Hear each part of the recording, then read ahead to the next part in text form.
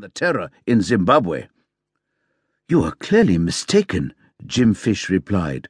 "I know for a fact, and my friend and mentor Soviet Malala has confirmed it, that across the Limpopo lies the land of the free, ruled by a kindly man, Robert Gabriel Mugabe, great friend of the eternal leader of North Korea, Kim Il-sung, to whom all oppressed people look up as living creatures look up to the sun." "If you believe that, you are in for a sad surprise," said the ferryman of the Limpopo. "Then again, the ignorance of South Africans is limitless and legendary, and nothing can help it. But if you truly wish to find out what lies across the river in Zimbabwe, you will need to arrive on the further bank without being eaten. For a modest sum, we will carry you over." When Jimfish told them he had no money, the boatman very kindly accepted his wristwatch in full and final payment, and at nightfall they paddled him across the Limpopo. The moment they deposited their passenger on the far bank, they hurried back to the South African side of the river as if their lives depended on it. How odd, thought Jimfish, to wish to flee from the land of the free. And he set off with a happy heart. He had not gone far when a jeep packed with heavily armed soldiers wearing red berets drew up beside him. "What are you doing on this road in broad daylight?"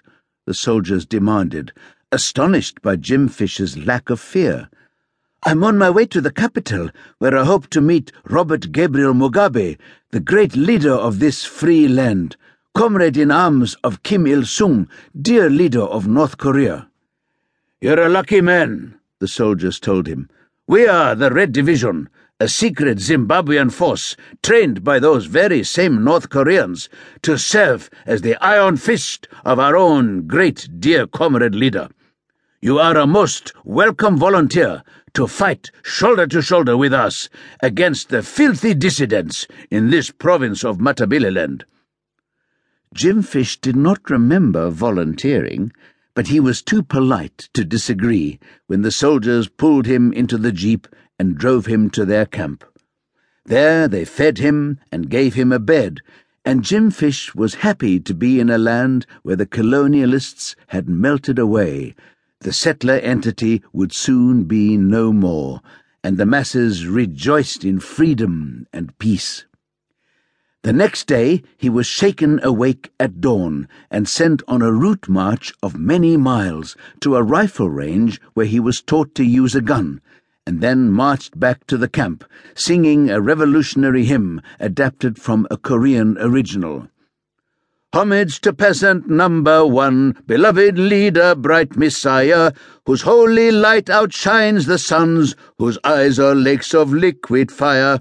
Like rats his enemies succumb and roast upon their funeral pyre."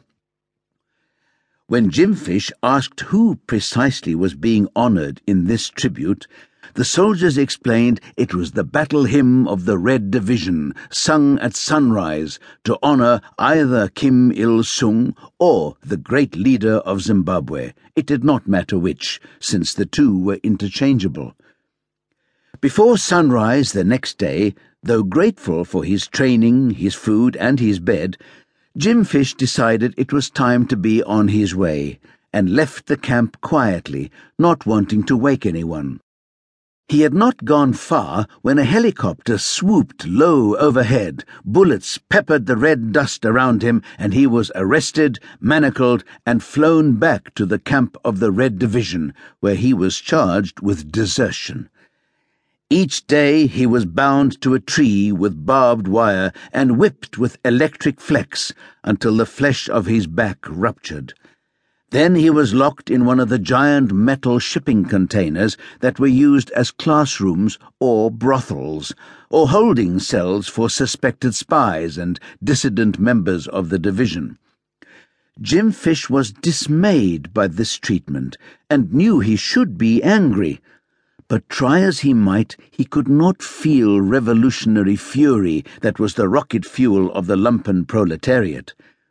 After some days, bruised, bleeding, and close to dying of thirst, he asked his captors why he should be treated in this